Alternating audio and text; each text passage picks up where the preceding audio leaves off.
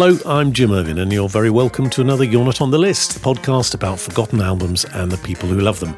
My guests today have each written a fascinating book about the pitfalls of entering, undergoing and leaving the music business, be that alive or dead.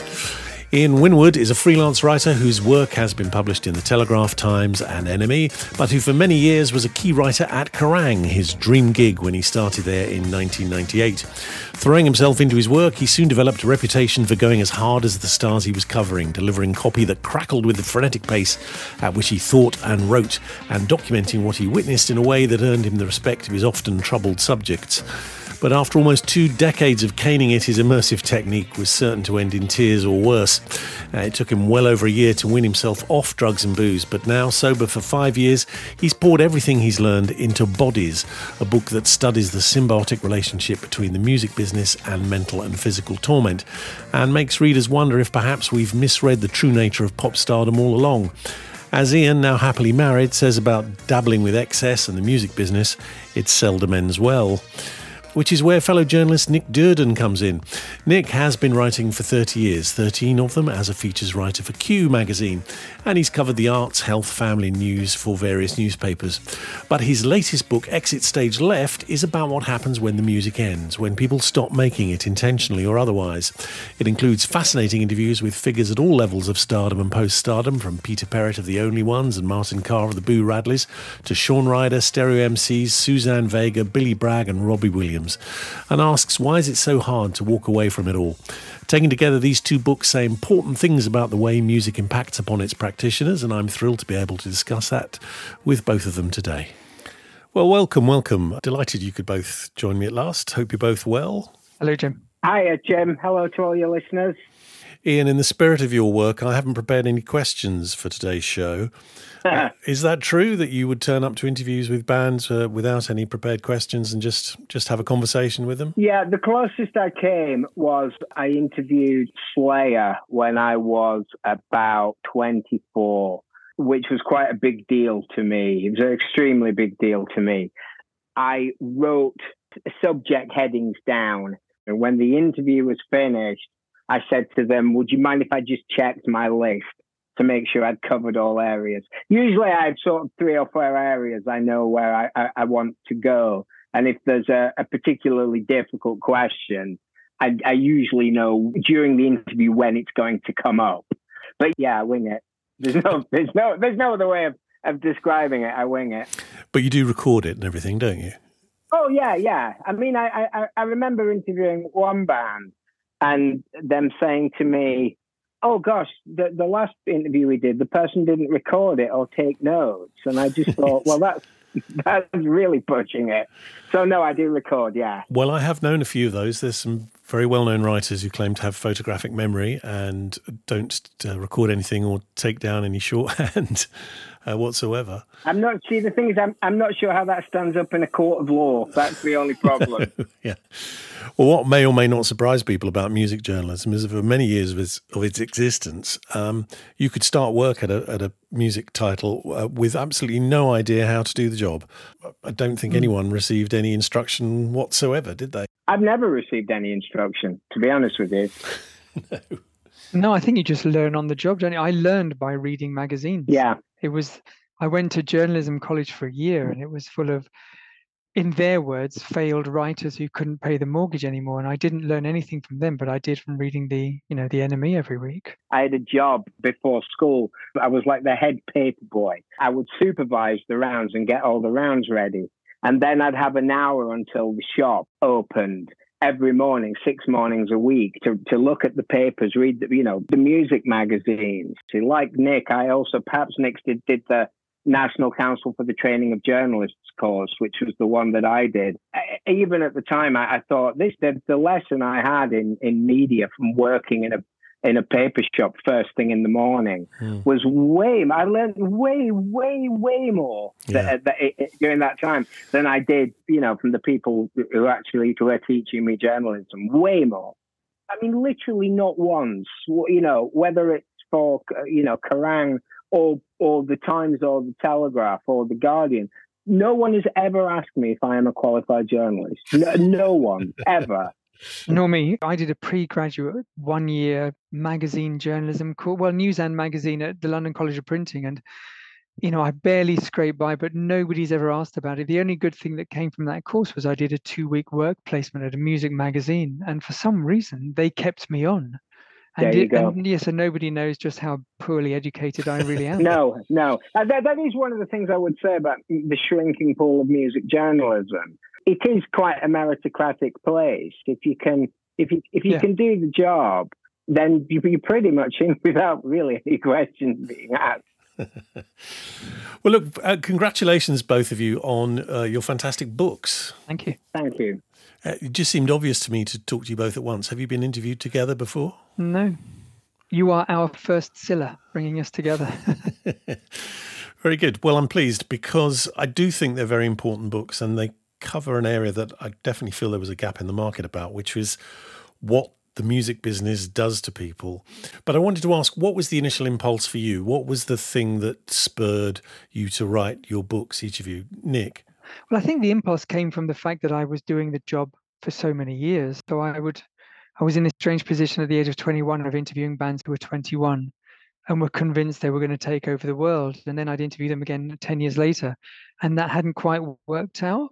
They'd had, stints in AA and NA, and they were married or divorced, or the record company had, dropped them, or it hadn't quite worked out for them. And it was really interesting to see them. They became more three-dimensionally human and less pop star.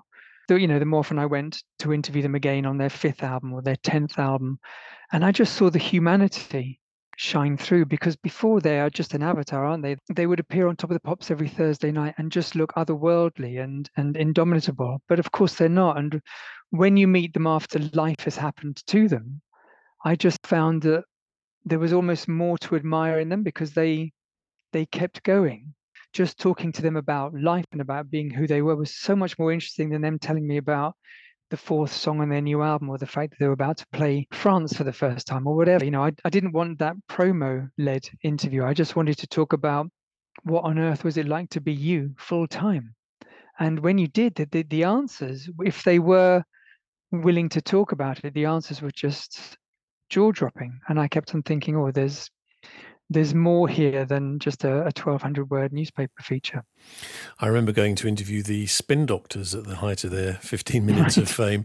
I think it was Chris, the singer. He just cut off all his hair. He was famous for the long hair and the beard, wasn't he? And he was sat there at the end of the interview, and he looked at me and said, "Do you think this will last?" And I thought, why are you asking me? What that sort of was very kind of poignant. Yes. That they didn't have any idea why it happened and how long it was going to go on. And as it turned out, it didn't actually go on very long. And by that time, they're kind of stuck in the hamster wheel, and they're told by their management, at least until the management loses interest, you can't stop. You have to keep going. I think one of the early catalysts for the book was maybe 2010, 2011, I went to interview Adam Ant. And he was the first pop star I can remember who looked completely, distinctly otherworldly. I interviewed him he had a pretty little muse house in South Kensington. His house was like a museum to the past. He got an autobiography of his, and he signed it for me, and there were platinum discs on the wall and gold and silver discs. And when I went downstairs to use the toilet, I went down this spiral staircase, and I passed his bedroom, which I didn't look in, but I heard an Adam Ant song coming from it. I kind of concluded afterwards that he must have been playing a greatest hits set. And he was incredibly eloquent. He was really lovely. And he was just telling me that this is who I am. And it kind of reminds me what I did, but what I still might be capable of.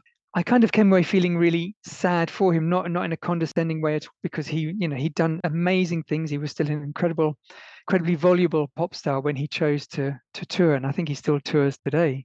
He'd been misunderstood a lot. He'd been diagnosed late in life with bipolar, and life had been hard. And he said that when he was at the top of his game and releasing 1 or 2 albums a year, he had an outlet for all the noise in his head.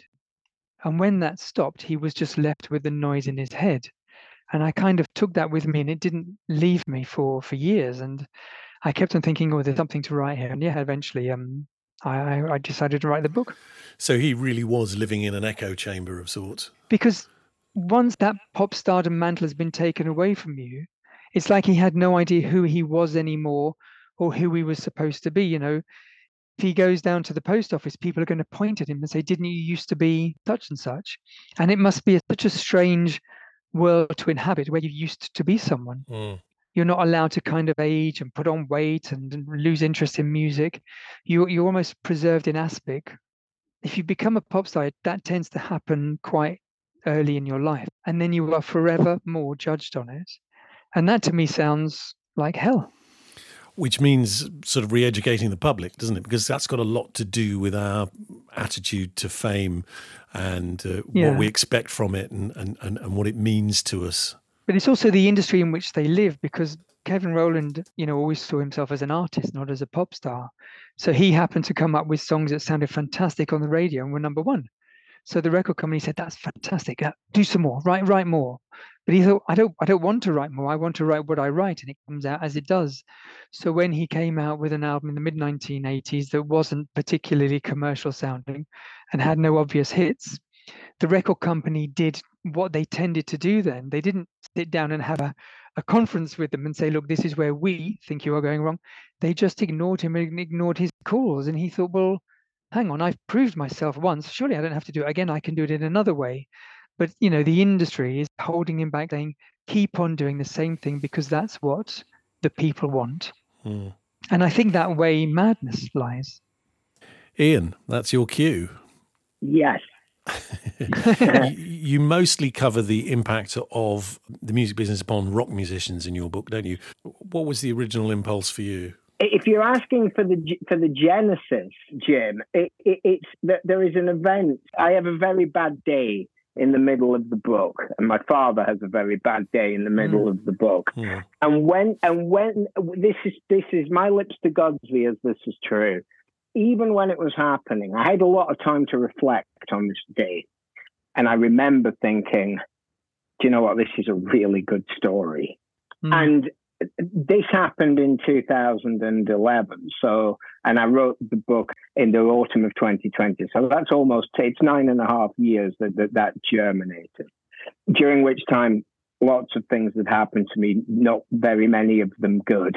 I came to identify that all of this had happened with me working adjacent to the music industry. I don't work in the music industry because I don't get paid by the music industry, but that's where I do my foraging, and that's where the stories come from, and the overwhelming number of pieces that I've written have been about music. And I just thought, well, I was sort of up until the point where, to be honest with you, it was clear to people who knew me that my life was in danger. No one sort of noticed that I was really badly going off the rails. And I thought, well, people don't notice, there are so many casualties in rock and roll. People seem to be surprised when there are clues all over the place. And that's when I thought about writing a book about the ecosystem of rock and roll. God knows the scene's got its enablers, it's got its creeps, it's got its sharks, it's got its abusers.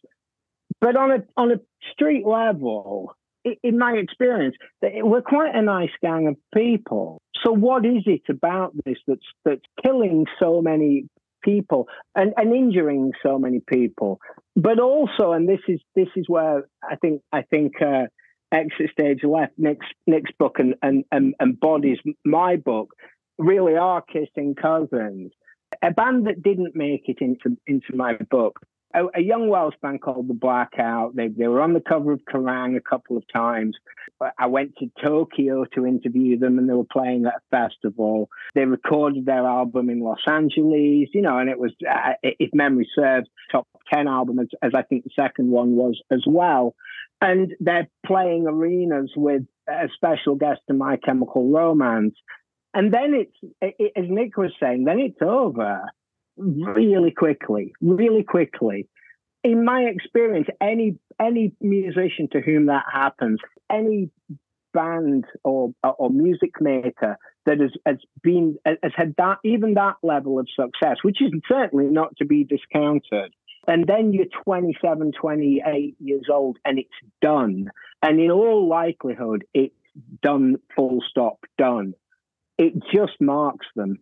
Whether they learn to manage it or not, there's a fabulous story in Nick's book about a member of musical youth who became an inspector of people who use ladders at heights.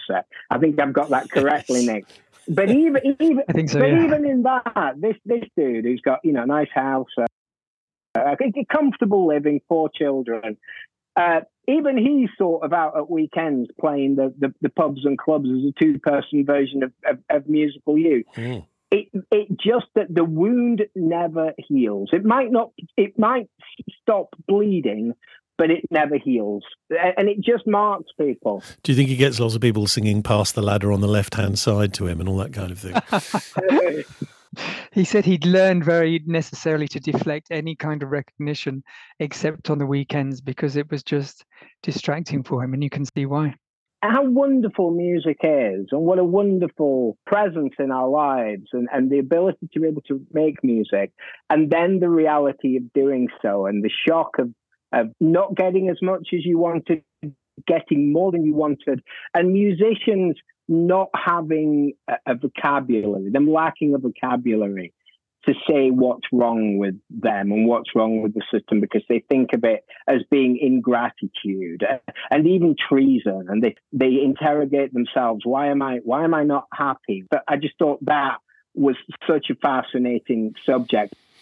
It seems to me that the music business is like analogous with joining the army. There's all this sort of romance connected to it, and you'll be doing a great thing, but you're more than likely to come out of it with PTSD and a whole bunch of problems. And we're only just now learning to identify that and say it out loud, because we could never talk about it before. So as Ian said earlier, we would interview bands, and all of us, and all 3 of us over the years, and we would know, gosh, the individual singers or band members need help. But of course, they're not going to get it because they are on this roller coaster and they can't get off because it will be the end of their world. And only now are we beginning to identify it and actually talk about it. When I did interview Adamant 10, 11 years ago, he did talk to me about his mental health and said that he wanted to sit down with the then Prime Minister David Cameron on TV to discuss it. And I thought, this is the first time anyone has said the words mental health to me. Right. In all of the many interviews I'd done, and it seemed to me then a really brave thing. And also I thought, bless him, that's never going to happen in a million years. Who's going to fess up to something like that, either in print, as he had just done, much less on the television. But of course, now that's exactly what everyone is talking about. And I kind of feel that very slowly. When I got the book deal, I sold it on a pitch. And then, of course, I panicked thinking, who on earth is going to want to open up and talk to me about such a personal topic? The ones who did say yes, and, fortunately for me, there were 50 of them, they almost treated me as if I was their psychiatrist. So it's a book full of pop stars, but it's not about music at all. It's about how we deal with life. And they really were quite philosophical and existential. And my sense is that they were learning from what had happened to bands in the past and saw how they were either ripped off by managers and accountants, or ruined by fandom, or ruined by a lack of sales, or their mental health, and thinking, well, we're not going to fall into the same hole. I remember interviewing Radiohead in the early 90s, very beginning of their career, and they said that all they were doing now was reading the rock star biographies of bands in the 70s, because they wanted to learn where they had gone wrong and make sure that wouldn't happen to them. And so now, recently in the last few weeks, Sam Fender and Arlo Parks, 2 artists at the height of their career at the moment, have just pulled out of tours because of their mental health. That wouldn't have happened 5 years ago, I don't think, much less 20, 30, 40 years ago. No. So maybe slowly the industry is realizing that these artists don't have to be a flash in the pan, and it might be worthwhile taking care of them. I think the audience needs to learn to ditch its idea that everything about this life, even the parts that they know are to be dangerous and exhausting, are nonetheless enviable. I think that that's quite a dangerous assumption to have. It's a dangerous belief system. Now, I've talked a bit about this on this podcast before, because it only occurred to me recently that a lot of the off-the-hook pop star behaviour that we mythologise, particularly as music journalists, it's more or less mental illness, isn't it? Yeah. there's certainly a big crossover in the Venn diagram. The band has risen to a point where people know their name, strangers know their name and know their music. Those people are already tough, right? They've already spent years, likely years, riding in vans, playing to no one, being rejected by record companies, sleeping on floors. The members of that band in the early days who just thought, no, this life is not for me, they've already split. They're already gone. So what you've got left are the tough guys, the tough gals, and the people that know about hard work and know about perseverance. So if those people are then saying to you at the point where they have attained a measure of popularity, I need to step back, believe them because it is true. We seem to, as a society, like fame, don't we? But we like people to be famous and then we torment them for it. It's sort of, you're damned if you win, damned if you lose. Why is that, do you think? Yeah, we have a very strange relationship with fame, don't we? A couple of years ago, just before starting the book, I interviewed Miki Bereni from Lush, whose memoir has just come out, which is just fantastic. And she was telling me that she walked away very deliberately from music and became a sub-editor at IPC. So she didn't want to work on the NME titles or any of the music titles. Just she wanted a complete separation from her past. And her colleagues could never quite get over the fact that they were sitting next to someone who had been on top of the pops. So we do look at them as if they are almost in a literal sense extraordinary people who we want to worship them. We want to live vicariously through them. You know, that's one reason why I think as a pop star, Robbie Williams has been fascinating for such a long time, whether you like his music or not, because he seems to live so very close to so many different edges. You know, he was a lifetime of addiction, a lifetime of massive self-confidence, a lifetime of no confidence whatsoever. And everything seems kind of vital and italicized. And if we are filleting chickens for a living, then that looks exciting by comparison, even if they do crash and burn. With Robbie Williams, it's all on display as well, isn't it? It is. He's one of the first stars to break the fourth wall in that way, I think. Yeah, no filter. And yet we became used to seeing, like through X Factor, a little bit behind the scenes of the pop process, didn't we? But Robbie's just full on. He's like the Bourbourg Museum in Paris or something. All the workings on the outside, isn't it? You see it all going on in front of you. Yeah, which I felt made him more interesting and relatable, because of course I can't relate to Robbie Williams in any real shape or form. I'm not even as good a football player as he is. But the fact that he kind of wobbles and talks about wobbling and talks about hating himself and having to summon up strength from God knows where to step out on a stage at Nebworth is really intriguing. And exactly as you said, that since then X Factor has happened and we've seen, oh gosh, pop stars are real people. And that was what was so interesting for me for the book, that I really wasn't interviewing pop stars. They were so eminently human and humane, and I came away with a real sense of admiration, I think, for everyone I spoke to, because they were so vulnerable, but there was all this strength tied up in that vulnerability that just made them endlessly fascinating people. The other thing we forget is that we've only been doing this for a few decades, really, haven't we? Yeah, it's still comparatively new. Yeah, so we watch people that go through it. I mean, take someone like Elvis, who was completely subsumed by stardom in a way and didn't survive it. And then you get somebody like Madonna, who seems to be able to ride the rodeo beast and yet arguably didn't know when to stop. It shows that you've either got to be incredibly thick-skinned or incredibly intelligent to survive it.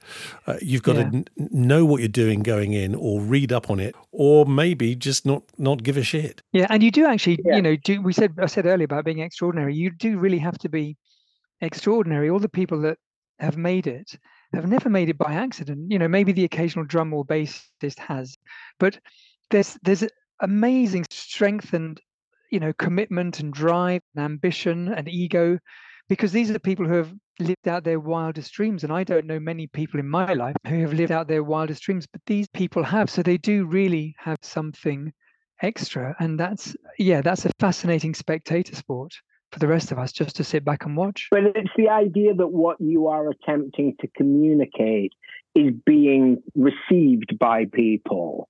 And I think that metric for them, when they see it tail off, it must just be the worst. It must be crushing for them. And that the motivation to be famous, and I'm not doubting that many people have that motivation. The people that I write about tend not to have that motivation, but they do have the motivation to be successful because it's communication. And for a lot of people in the business, just the chance to make an album or something would be seen as a huge success, wouldn't it? Yeah. That's a huge life goal achieved right there. Yeah, I think everybody that I interviewed decided that they actually had never wanted to be famous in the first place. It just came with the job. And a lot of people found peace when they stepped away from it. So if they found that their audience had diminished, they didn't care. They were perfectly happy. That may mean that a record company may never show interest in them again. So what? A lot of them were saying, look, I'm not doing a 9-to-5 job. I'm living my life's dream. And there are some stories in the book that I thought were so interesting in terms of you can have one moment of inspiration in 1978 and write a 3-minute single that connects, and it is paying your mortgage 40 years later. I just think that's incredible. Everyone is waiting for their back catalogue to come along and rediscover them, either for financial reasons or for the glory or for the fact that they can go back out and play live again because it's quite fun to play even, the Dog and Duck on a wet Thursday night. It's an unusual way to spend your time on earth, I found. Yes. Ian, in your book, Bodies, you define the music industry as a coalition of uneasy and poorly defined codependents. That rings very true, but can you elaborate on what you meant by that? Yeah, I can. It is this weird lack of structure. So a band has a manager, yet the band can sack that manager. If you have a quote-unquote normal job, your manager can sack you. You can't sack your manager. I interviewed They Might Be Giants last year, who are a group I love. I love them. They said something, one of them said something to me that I just hadn't previously considered before, which is that a manager will usually manage, often anyway, 3 or 4 or 5 acts. You might not be the priority. So he said that when they used to have a formal manager, they look after their own affairs now. When they used to have a formal manager, they would get offers, but the offers wouldn't actually reach them. The manager would divert the offer to one of them. They go, no, this is better for another one of my acts who's either up and coming and I want them to get the break. It's just all very, very confused. I think that's what I meant. There's something fundamentally amateurish about the whole thing, though, isn't there? It's a bunch of chances running the affairs of a bunch of chances, and nobody can really say for sure what's going on, but somehow they make it work. And it's incredible that someone's built an edifice, an industry, based on the whims of people as capricious as the section of humanity that wants to make pop music for a living. And it's incredible. Jim, if you think about a tour, you've got essentially a group of people that overwhelmingly are drinking way too much, are going from city to city, but they're also like a crack team, like a military unit. Whatever has gone wrong, however you're feeling, if the equipment breaks down, the show will happen. It's remarkable. But there you are on this cocoon. I'm imagining a tour bus where people are sort of go mad together. They don't notice how far their base level is from what it would be were they not perhaps doing this job of work. And they arrive in their dressing room, which is an office, and they have been supplied with 2 cases of beer, 4 bottles of wine, and 2 bottles of spirits. There aren't many jobs where you go to work and that's laid on for you. But all that's really required of you is that you are able to function on stage. I mean, do you think there is any kind of solution? Could bands and managers perhaps be made to belong to some sort of guild or advisory body that holds up certain standards? There's certain duty of care, like you have to have a license to be a performer that's there for your own protection. I think that there are 2 things that are happening. There's one thing that's happening and one thing that absolutely needs to happen. One is that the industry is having a conversation about mental health. But let's absolutely say what the root of the problem in the 21st century is. And it's that musicians are being ripped off left, sideways, backwards, and forwards. They are being ripped off because the music they record is now all but virtually worthless. So pay them a proper wage, pay them fairly for the music that they have created. And then if they want to go out on back-breaking world tours, at least it's a matter of conscious choice for them rather than a matter of necessity. Those are, I think, the first principles. Just stop stealing from them. Nick, did you get any sense that there's a perfect way to survive the end of a career in the music business? Is there a perfect solution to that eventuality? Well, the artists I spoke to for the book fell into two fairly distinct camps. One who were happy to ply the nostalgia trade because it was fun and because it paid them a living wage, and others who thought it was the kiss of creative death and they had to continually move forward. So acts like Franz Ferdinand, James, Suzanne Vega's another one who was really interesting in telling me about how her own commercial peak passed almost in the blink of an eye. And she hadn't done anything wrong. She had done something right in showing the world that there was nothing quite as powerful as an emotive singer-songwriter. By the time she released her third album in 1990, there were dozens of younger emotive singer-songwriters doing the rounds. And suddenly she realized that she was no longer hip or happening anymore. So she kind of pivoted, went to cult status, wrote and recorded exactly what she wanted. I think she's done a few Broadway shows and she's written for other artists. And she's done all sorts of different things. And she has continued 30 years after her notional peak and is still entirely in control of her career. Isn't famous at all. It just happens to be a very successful singer-songwriter. And seemed, of almost all the people I interviewed, the one I found to be most at peace. Oh, it sounds as if the best thing to do is to try and tailor your career to your own requirements, isn't it? What you're capable of doing. Yeah, I was going to say it's important to do it on your terms, but of course she didn't. She was shunted out because Sinead O'Connor was around, Tanita Tikaram, Jewel, Fiona Apple. Yeah. So she just had to hold hands up and say, okay, well, it was fun while it lasted, but I'm not over yet. And she seemed to make her peace quite quickly. Yeah. And has continued, as has Natalie Merchant. None of them, I found, stopped. Years ago for Q Magazine, I went on an away day trip with Gary Newman's fan club. It was fascinating that this is pre-internet. So somebody like Gary Newman, who had been huge maybe 10, 20 years before, was now no longer a next big thing, no longer on any major record company's radar, but he could be entirely sustained by a very active fan club. And of course, now every artist can do that. They can just get rid of the middleman, the middlewoman, and deal direct online with their fans. And that's enough to keep them afloat. And yes, they may well wish to be playing Wembley Arena, but then I guess every single band wishes they were playing Wembley Arena every night, but they're nevertheless perfectly happy to still be making music, and that's their bread and butter.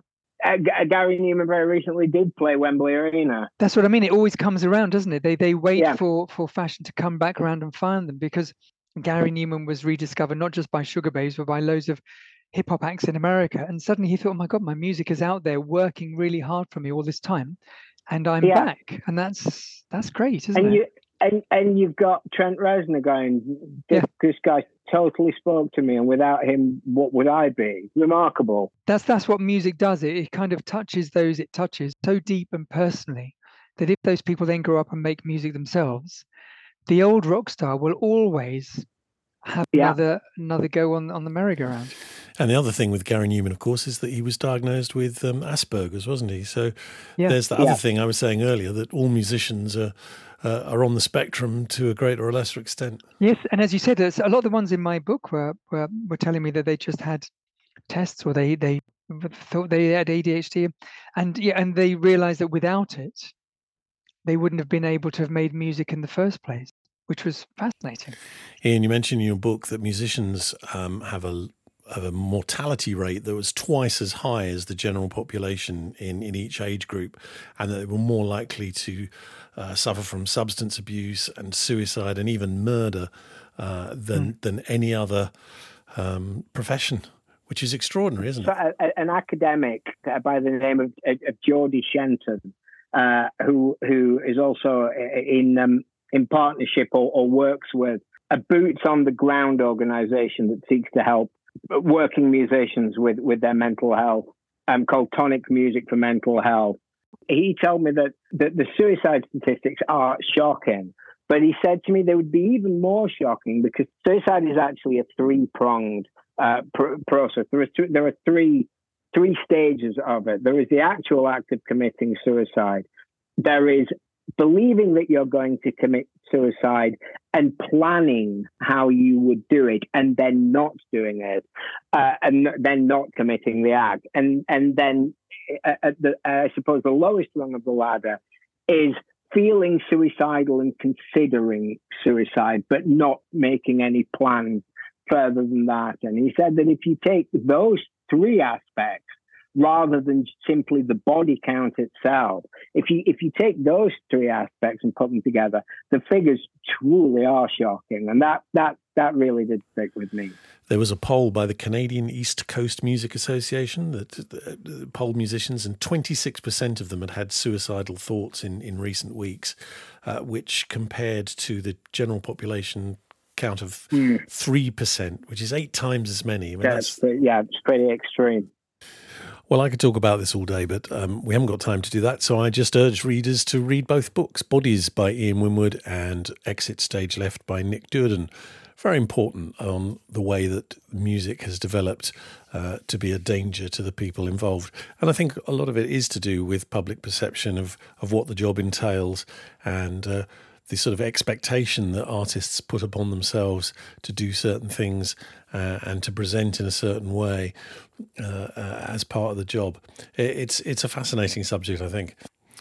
Right, well, let's move on to the music that you've brought in to discuss today. And Ian, we'll start with you. It's from Sweden, circa 2005, some punk rock, no less. The band is called Randy, and the album is called Randy the Band.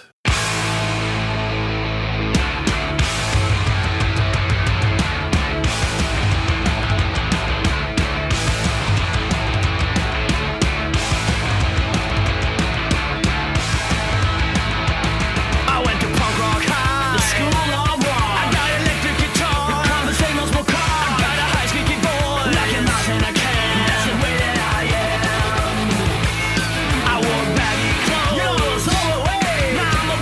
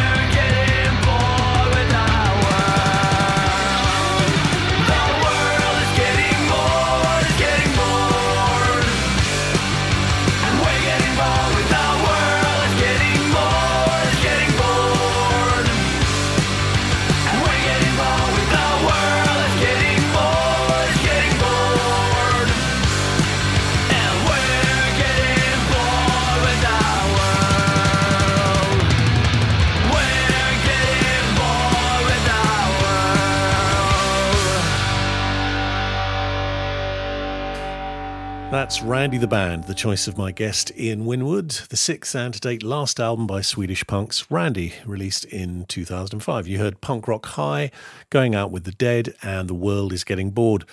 So Ian, tell us about the allure of Swedish punk vintage 2005.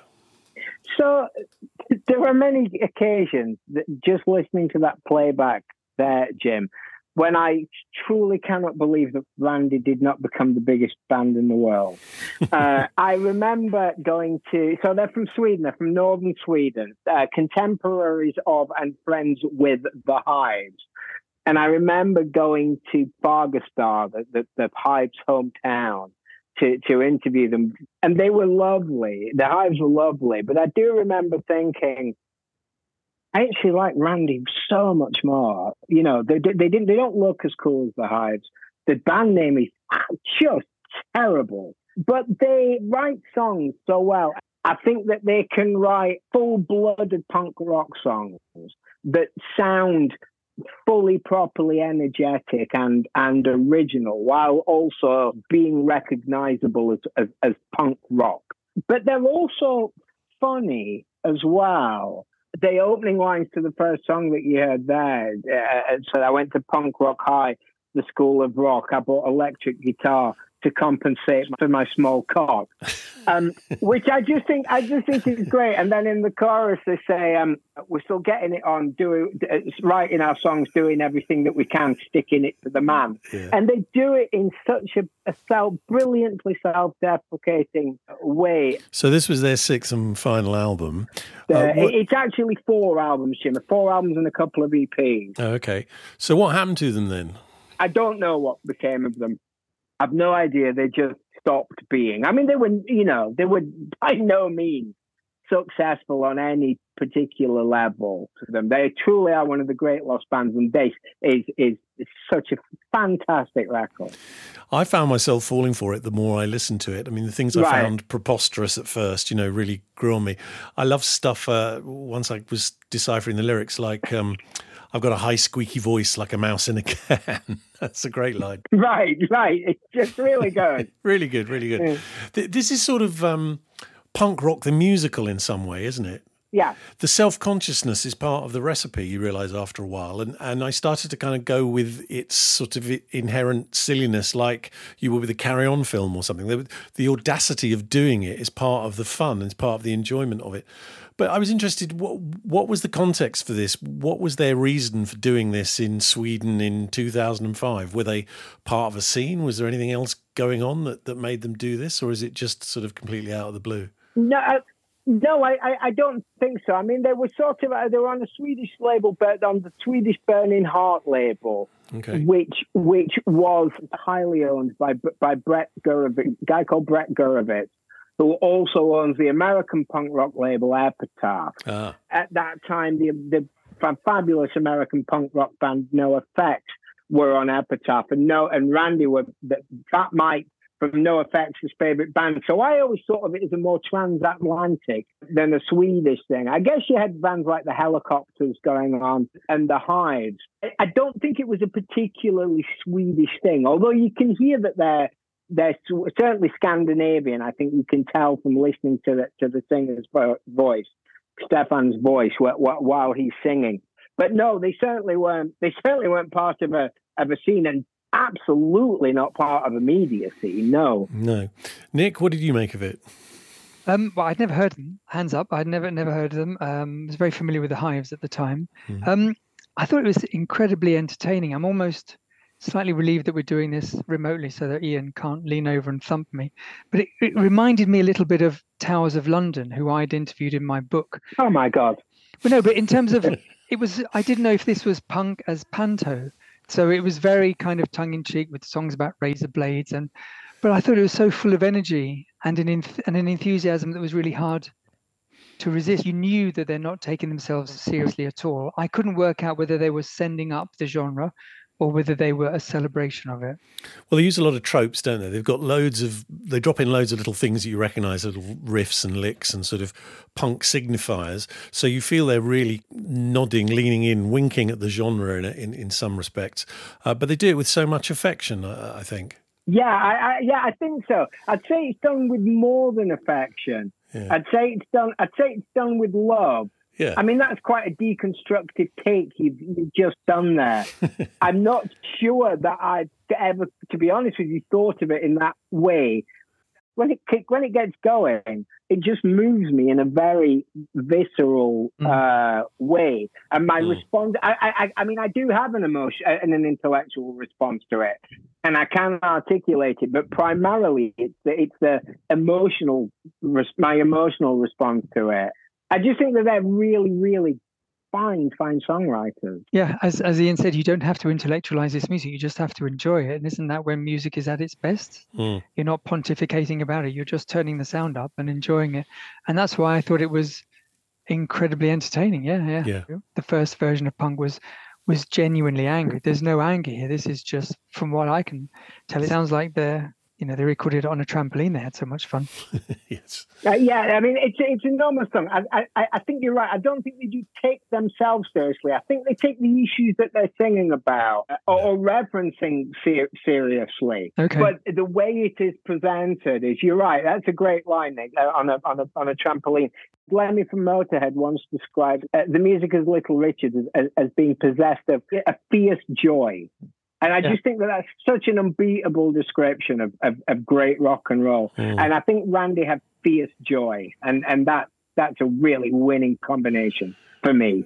Yes, absolutely. No, I totally buy that. Fierce joy. And I've really enjoyed getting to know it as well. Thank you for bringing that in, Ian.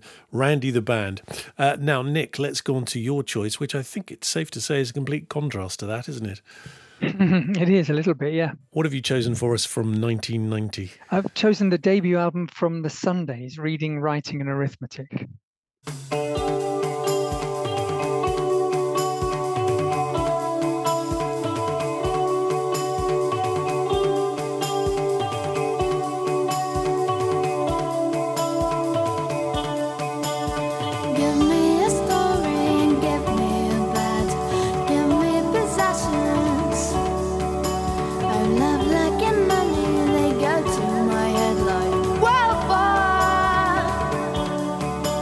It's good to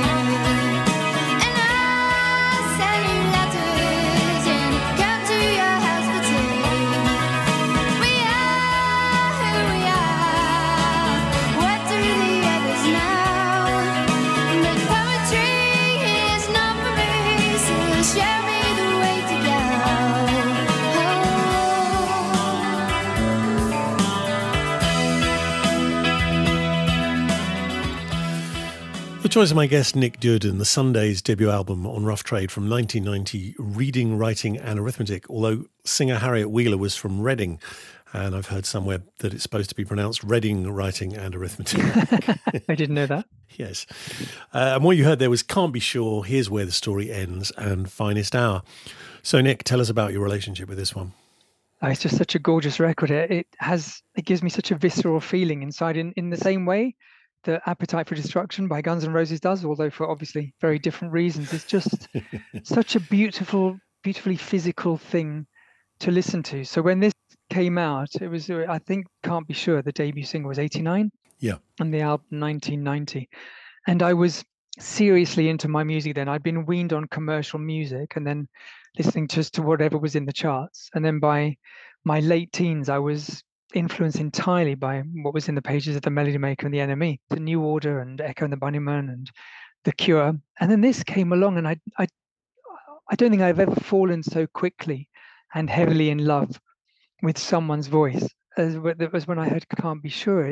I'd never heard anything like it. I mean, obviously it's clearly influenced by the Smiths and by the Cocteau Twins, but there's just something about the way Harriet sings as if she is still in her mother's womb almost.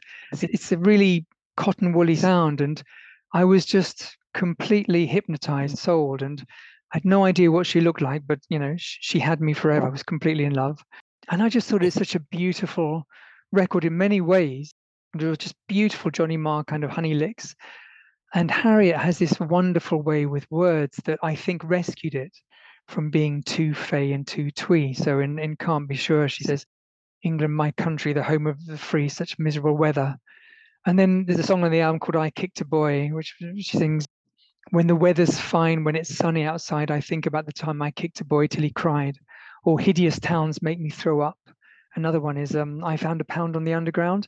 And I just thought these were incredibly English, incredibly sweet and characterful songs, and purely seductive. Did you become an Arch fan? Did you kind of follow them around, see them play live and all that kind of thing? Nothing. It was one of those kind of affairs, almost like a ship that passed in the night. I loved this album, never saw them live. This is 1990, so by now also I was really into Manchester. So, and I was starting to write for a few independent, indie magazines. So I was writing about whoever was following in the wake of the Stone Roses and Happy Mondays, bands like World of Twist and Paris Angels and New Fast Automatic Daffodils. If I remember correctly, they didn't do very much press. They absolutely hated the process of becoming famous, as we discussed earlier, and seemed to disappear. They disappeared from my world quite quickly. I wasn't much taken with their second or third album. And after that, they just called it a day. And of course, because they did that, they've remained in a way for many people perfect ever since, because they've never returned, never come back, never do reunions, never do interviews. So it was just this one album that I thought in and of itself was perfect. And every time I go back to it, it's almost like I fall in love again with as much depth and profundity and all the rest of it. They were sort of Salinger of pop in a way, weren't they? Yes. One great moment and a couple of others, and then that's it, done. And the idea that they became really mysterious and enigmatic because they stopped to have a family. How can you do that? How can you leave just to have a family? And well, it's like what we were saying earlier, isn't it, about life happening to pop stars as well? Yeah, which seems to be so confusing to so many people. I thought this record was one of those that's perfect for a fleeting moment. Love it for a few weeks and then put it away and never feel the need to listen to it again. I don't know why. That was my reaction to it. But I'd forgotten, until I listened to it again, quite how minimal it is. You really just get the guitar, bass, and drums and voice, don't you? There's nothing else going on. It's very sparely produced. And it was done by Ray Shulman of Gentle Giant, who'd just come off Birthday by the Sugar Cubes, hadn't he? So that was a big kind of indie thing in 1989, wasn't it? Which was another one I loved at the time, and that debut album, Well, it got to number 4 in the charts, sold 500,000 copies, so it did really well. But then Rough Trade went down and it wasn't available for about 5 years. So that helped its legend a bit, didn't it? Because it was everywhere for a while and then suddenly you couldn't get hold of a copy. Yes, absolutely, yeah. And obviously because of this show, I've been doing a bit of research, and there's a lot of fan writing online about them. The fact that they've never come back, and people trying to track them down. This one, I read a long read yesterday from America from a few years ago of a journalist who loved them so much and went on for several thousand words about just how much he loved them, and he wanted to track them down for an interview. And I think he managed to locate the bassist online. And the bassist very politely said, no, thanks. So he asked again, and the bassist said, no, thanks. And so he got his assistant to track down where Dave and Harriet, they're a married couple, where they live. And he had a plan to take his wife and children over for a holiday in Europe. And they would have a quick stopover in presumably London, where he would go and knock on their door and tell them how much he meant to them, or they meant to him, sorry. And fortunately, he realized maybe a little bit too late that was an insane idea and he should just leave them be. Yeah. Did you try and get them for the book at all? I did. I wanted to. And then I read a few things and I thought, she doesn't want to be bothered. So I didn't. And it would have to be Harriet or nobody. Ian, did you have any relationship with this record prior to this? I had reached the point this morning when I listened to it again where, and this isn't revenge for me comparing Randy to Tales of London, where I didn't hate it. Oh, no. And I recognise why it doesn't sing to me. I recognise, I hope at least, its qualities, and certainly when Nick describes it so well, I can absolutely see it. And actually, the point where I began just to prise it open a little bit was through the portal of the lyrics. That was the thing that helped me. The lyrical aspects about English towns and the English, that I thought, oh, okay, as some kind of counterpoint to the music that was just not really working for me at all. It just wouldn't have rocked to me in 1990. And there is still a part of me that's that listener, to be honest. And I just could not lock step with it. To be honest, I can appreciate that entirely, because a lot of the bands that came up around the same time who had perhaps a slightly comparable sound just wouldn't have floated with me at all. I would have said, no, too twee, and quickly taken it off. But yeah, right. the lyrics, and I thought she had a beautiful voice, a really unusually beautiful voice as well. Were you a John Peel fan at all, Ian? Because he fell upon this at the time. He did, yeah. It was the perfect synthesis of three of his favourite sounds: the Smiths, the Cocteau Twins, and Altered Images. Yeah, I loved all of those bands, I have to say, yeah. Yeah. The thing about John Peel, though, Jim, is that he'd also have a session from Extreme Noise Terror or millions of Dead Cops. So well, of course, yeah. No, absolutely. But yes, part of his aesthetic was perfectly served by this record, wasn't it? I think it was his number one in his Festive 50 in 1989, wasn't it? I think it was, yeah. Yeah. Yeah. Well, I was really pleased to be reunited with it, I must say. But, I can't be sure when I'll ever listen to it again. Never. I just think it's of its time, isn't it? It was perfect in its moment when it first appeared, but we've moved on. Yeah, it reminds me of being 18, 19 and wearing DMs and oversized cardigans again, being the ultimate indie kid. We would have not got on in the slightest. We would not have got on, no way. Teenagers. I mean, I don't have the album to burn, so I'm going to burn my phone instead. Can you do that? Can you wait till this is over, though, Ian? Because yeah, sure, why not? We need you for a bit. Yes, but anyway, Nick, thank you for reacquainting me with it. At least I did go back and listen to the other albums, and yeah, you're right. They don't really hold up, do they? You do wonder where it goes and why it's where's that creativity and that or ability, simply that where does it go? There's something about the lyrics, as you say, on this record. They're very particularly peculiar on this album, aren't they? They are, and they get a bit more normal with their subsequent records. Yeah, I did appreciate Live for Tomorrow and A Perfect Behind. That's a good line. Yes. Oh, and there's another one, a little souvenir of a terrible year that makes my eyes feel sore. She had a really nice way of, really nice turn of phrase. When I think about the shed, it makes me turn red, that one. Oh, come on. But yeah, no, they're just sort of beautiful little middle-class suburban short stories. Yeah, completely. Yeah, I think one song on there is complaining about the misery of being in a house full of students, and never having hot water, never having the room you want, never having the TV, or the kitchen's always full of crap. And you think these are tiny little, almost Mike Lee-esque situations that she's kind of concocted into 3-minute songs with someone who sounds like Johnny Marr on guitar.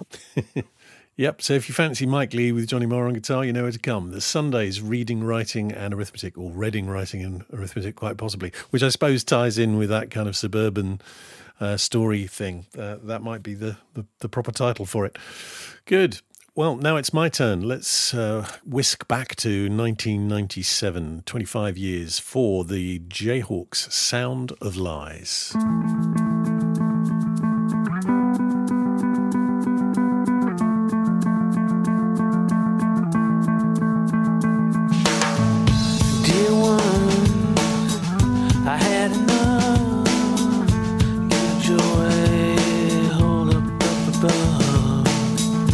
I've been sick and tired playing out my day in a dream. Hurry up, it's late. I'm dying in the shadow. I'm just a little baby boy.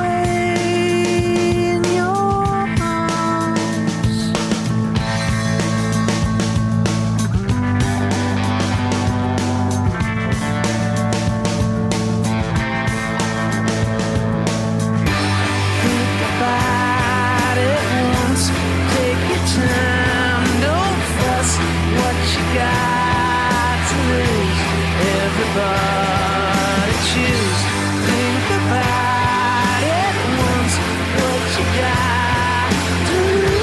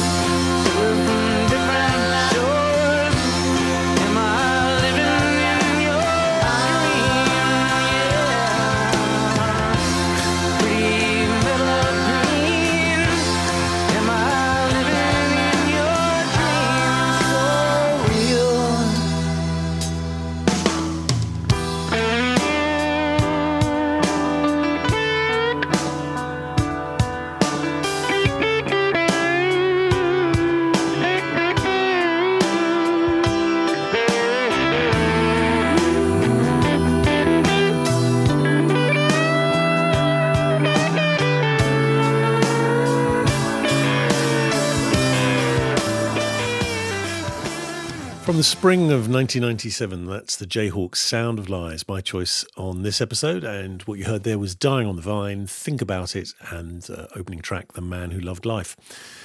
So, Ian, like you with Randy, I think the Jayhawks just should be enormous. I just assumed that they would become a great thing somewhere down the line, and it never quite happened.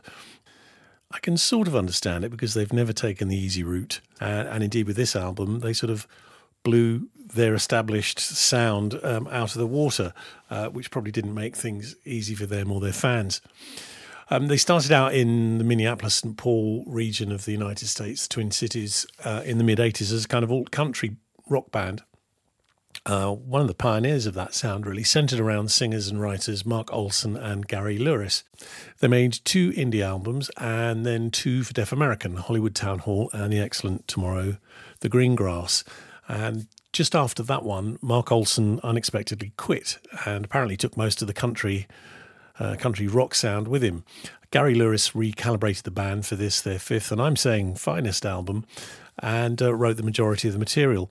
And as such, he's got something to prove. There's a sort of an air of both freedom and pressure to the writing. You can tell there's sort of anger, there's confusion, there's exploration, and there's a sort of feverish need to push the envelope. And it does this just weird thing that stuff comes out of the songs that you're just not expecting in the moment. But once you've heard it, you go, oh yeah, that's exactly what I wanted to happen right then. It begins a comparatively muted way with the Man Who Loved Life, Karen Grotberg playing their beautiful piano intro. And then we get the first clue that we're not going to be in familiar territory with just the weight of the rhythm section which comes in, rolls in with a depth that's unusual in alt country, big subby bass and rumbling tom-toms. And the only thing that's anything to do with country is this sort of a recessed bit of fiddle playing long legato parts. And there's a mention of 5-point stars and canyons in the lyric. There's a Beatley section with an ooh-la-la harmony, Gary and Karen singing together. Then at 3 minutes 30 seconds, Gary Lewis plays a sort of guitar solo that sounds like it's being held in check. It's really kind of tense sound.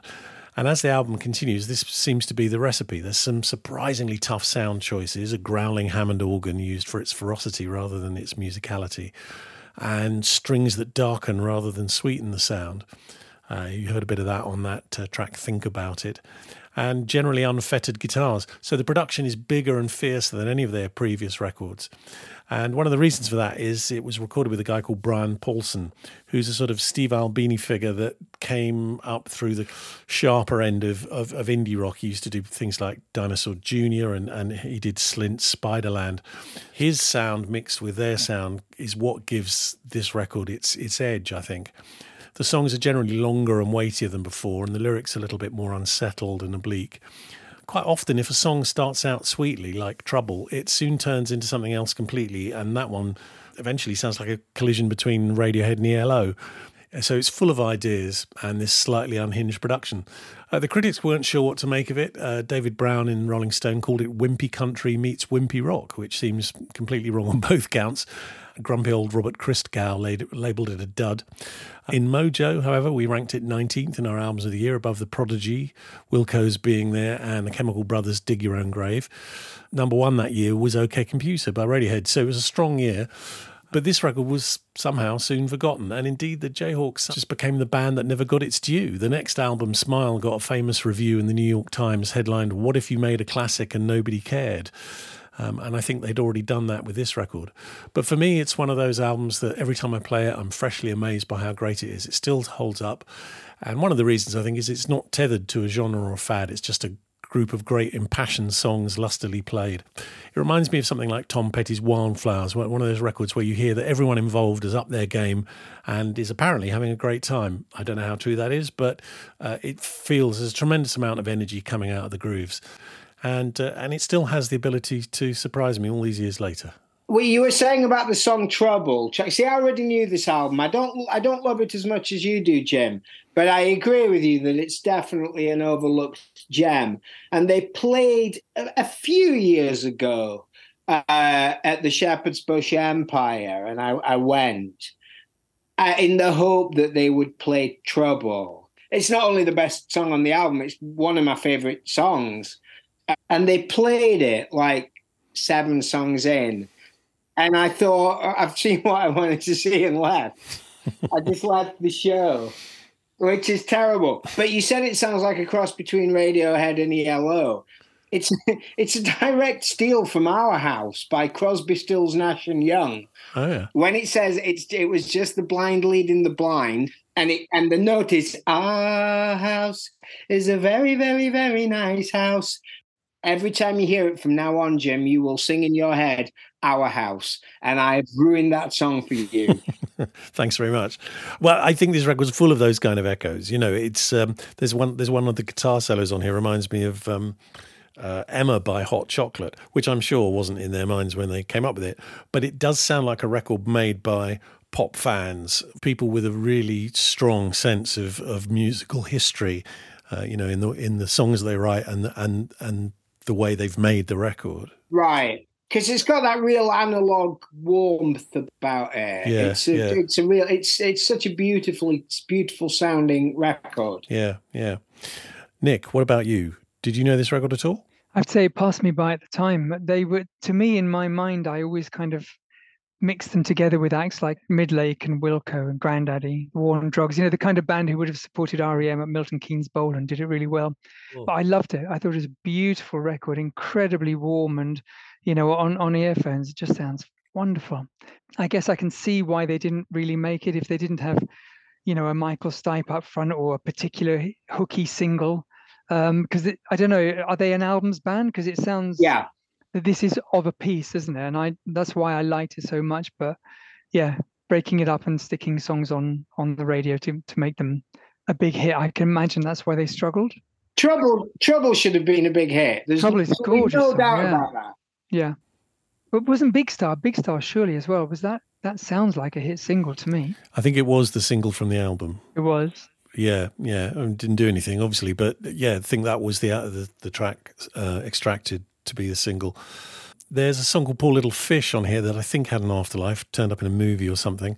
But I think it's full of strong songs that, in a parallel universe would have been big hits. But I do take the point about them maybe lacking a Stipe or some kind of focal point to capture the public's attention.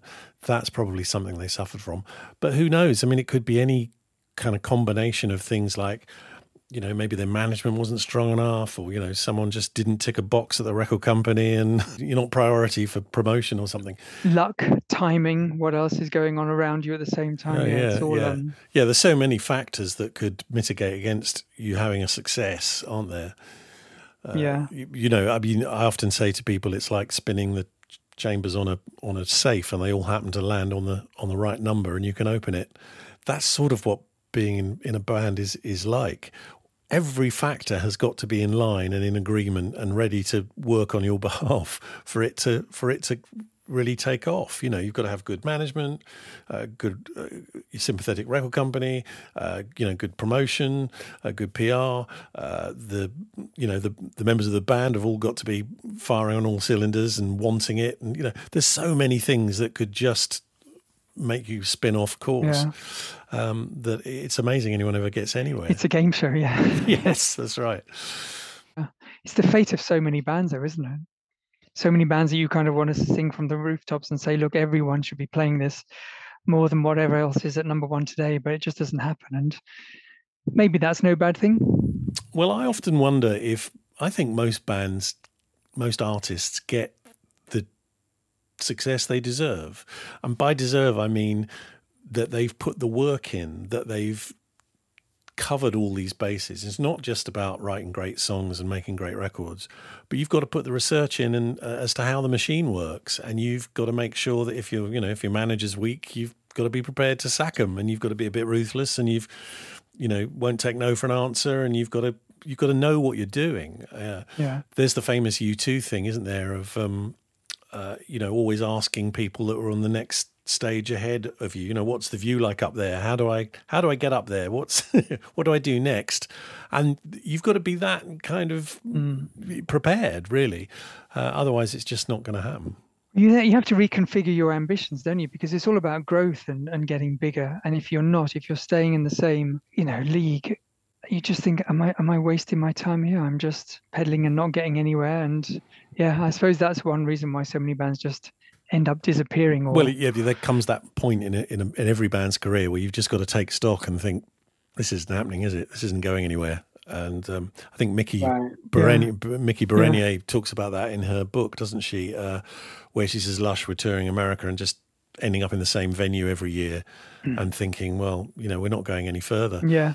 There also comes a point in most bands' careers when they look up and realise the terrain's changed, and music's altered. What are we going to do, guys? It's like a hair metal band when Nirvana arrives, oops. Yeah.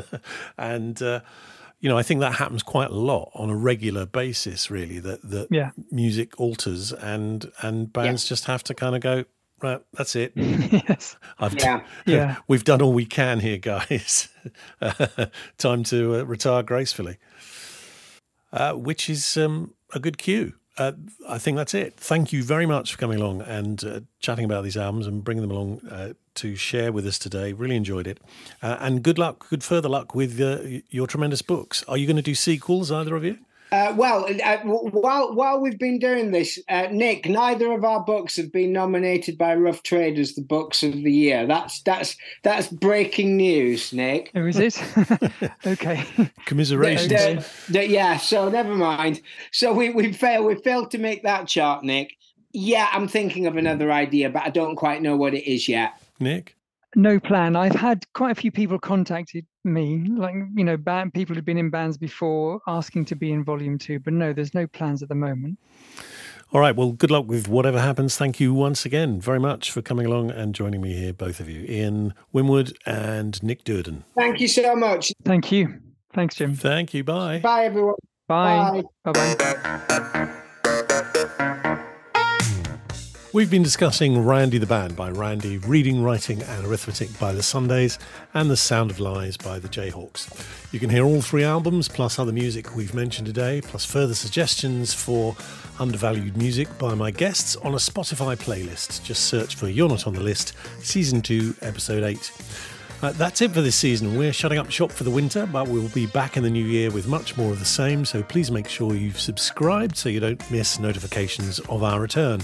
And in the meantime, why not revisit our You're Not On The Christmas List special from last year and the playlist that accompanies it. Season's greetings to you all.